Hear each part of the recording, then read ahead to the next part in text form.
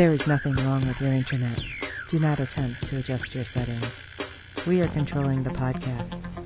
We control the squealing and the screams. We can make your heart flutter, your eyes blur from tears, or sharpen your mind to crystal clarity. For the next hour, sit back. We are in control of what you hear. We repeat, there is nothing wrong with your settings. You are about to experience the awe and mystery known as the female mind. You are now entering the Fangirl Zone.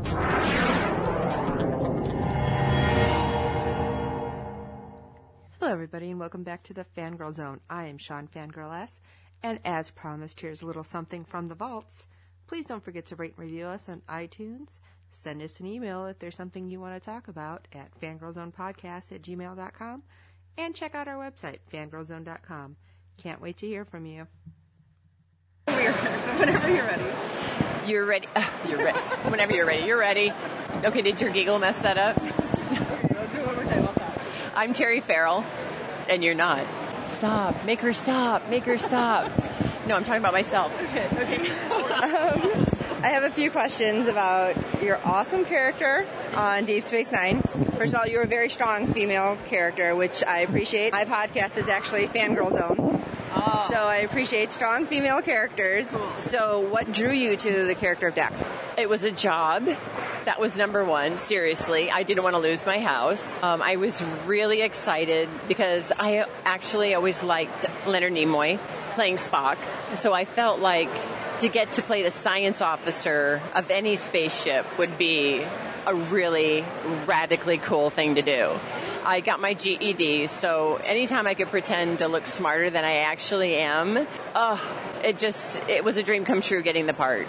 How do you feel now being part of such an epic fandom? Proud, really proud. It's really nice that so much time has gone by, and when we see each other, there's a connectedness to all of us that, I don't know, it's just become different over the last 20 years. There's something about in the last few years where it's like we're part of this special club, us the actors. So it doesn't matter what Star Trek you're from. It's nice to be from one of the popular ones. No doubt. But you're still inclusive. Everyone's very inclusive as actors. And it's really nice that we're not on air because everybody's a lot more relaxed and more themselves. Because when you're overtired and working, you don't have time. Your brain's spinning with all the work that you have to do in your brain. So this time has been very special, and it's a very unique experience. Are you surprised when you go to cons and see people dressed up like your character? No, because my character's so fabulous. No, I mean, yeah, at first, yeah, it was sort of like, wow, why would anybody go through the trouble to dress up like me? When we're talking, this is, when it first started. It's just a compliment. It's just so nice. It doesn't matter actually what character it is. It's cool that anybody's doing cosplay on our show. It's cool. And how do you feel about the new Star Trek, and any chance that we might see you as a background walk-on character?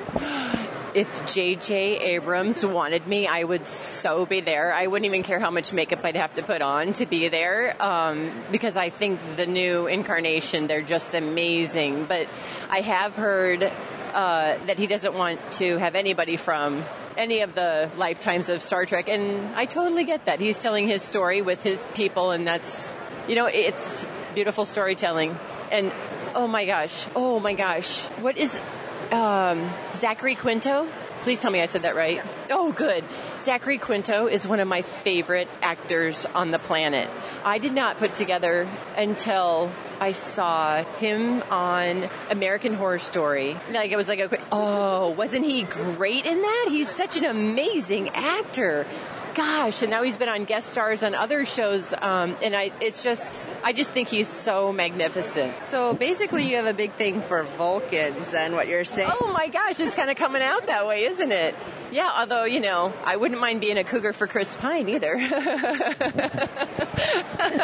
Okay. And there's a few other people on there. There's some really cute guys. Pretty cast. Yeah, it's a pretty cast. It is. And what kind of advice would you give the women coming into the industry? industry now? Coming into the industry, don't lose your voice. For those of us that have stood up and tried to pave the way for you, do not lose your voice. Stand up for yourself. The only way things are going to change is if people stand up and make the change. Thank you so much for your time. I appreciate it.